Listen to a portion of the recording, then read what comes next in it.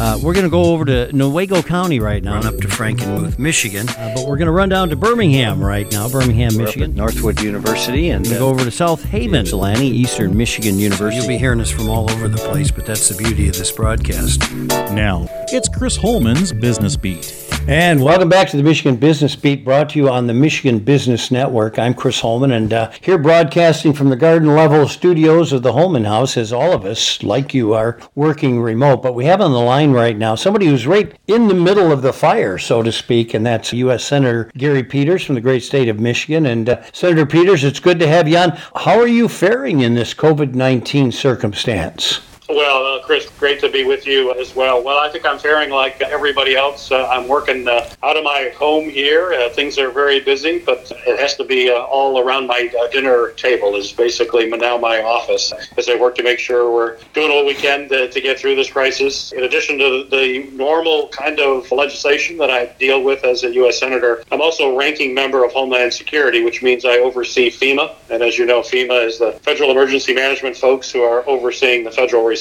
So I'm every day trying to bring in more personal protection equipment into Michigan for our health providers, making sure we can do additional testing, which is absolutely critical for us to know who's sick and who's not, and all the issues that we need to address in order to get back up on our feet. Well, there's a duality to all jobs, and yours actually has many heads. Let's talk a little bit about the government response, I think, to COVID-19, and specifically to small business, because they came out with the PPP funds, which dried up in what seemed like about 25 hours. How do you feel about the federal response to the business community? Well, first off, we have to have a strong and robust response for the business community, and in particular our small businesses. There's no question it's the small businesses in the state of Michigan that are the engine of growth. That's where most of the employment is. We've got to make sure that small businesses get through this crisis as we start flattening the curve and look at starting to safely reopen the economy in the weeks ahead. It's absolutely essential that small businesses are there to make sure the economy actually gets started. If we have small businesses that go out of business, the ability for us to get back on our feet as quickly as possible simply disappears. So we needed to provide help for small businesses and their employees, families that are a paycheck away from financial disaster and need to stay on a payroll to get through the crisis. So the expansion of the SBA 7A loan was critically important to provide money for small businesses, but it couldn't just be a loan. The last thing a business wants when your revenues are uncertain is more debt. That doesn't make a lot of sense, but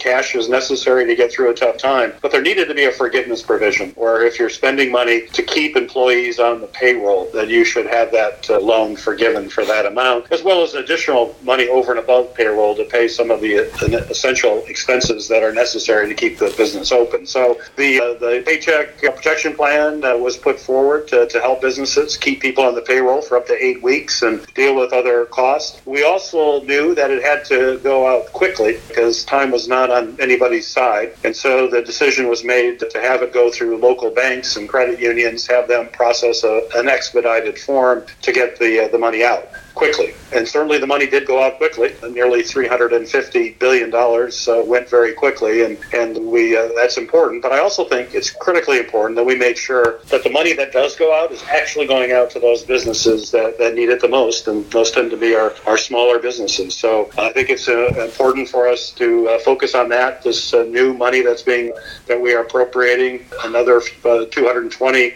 billion plus an additional $60 billion in additional aid for smaller businesses will pass the House on Thursday and then be signed into law very quickly. But I think as we're doing that, it's also important for us to have some oversight on all of this, and that's why in my role on Homeland Security, it's the Homeland Security and Government Affairs Committee, which means we're the top oversight committee for the U.S. Senate, and I was able to put in the CARES Act a pandemic review commission as well as enhanced money to the Government Accounting Office, the GAO, to make sure there's full accountability, that the money is going to who it's intended to go to. There isn't fraud, waste, and abuse. Taxpayers deserve nothing less than that, and we have to make sure the money is being spent correctly. The GAO has to make their first report back to Congress within 90 days after the bill was signed into law, so we're in that period. But I think given how fast the PPP money went out, I think it's really important that we look to make sure it went to where it was supposed to go and that there wasn't fraud or abuse. And That's why I've asked the GAO to certainly make this a central part of their report to Congress, but they should expedite this investigation as well so that we know exactly where the money went and to who. And quite frankly, I was dismayed when we think about Michigan as the 10th largest state in the country, and yet in terms of money going to our small businesses, we were 35 or 39 out of 50 states, and that's unacceptable. Yeah, it absolutely is, and how it was dispersed within the system is in question too. So you're absolutely right to get out there and take a look at it and see how, because if the money's spent but it's misspent, then that's not money in the right place doing us good. You feel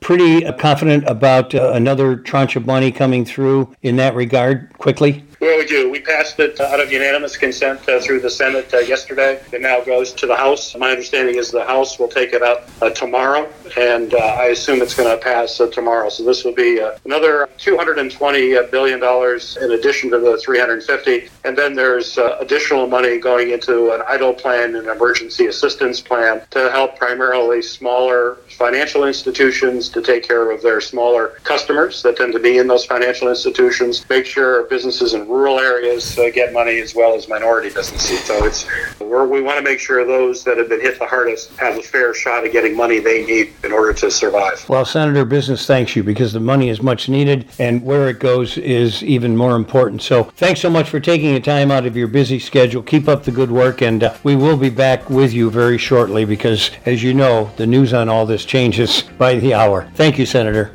Good to be with you, Chris. Thank you so much. U.S. Senator Gary Peters from the great state of Michigan. You're listening to the Michigan Business Beat on the Michigan Business Network. I'm Chris Holman, and we'll be right back with more.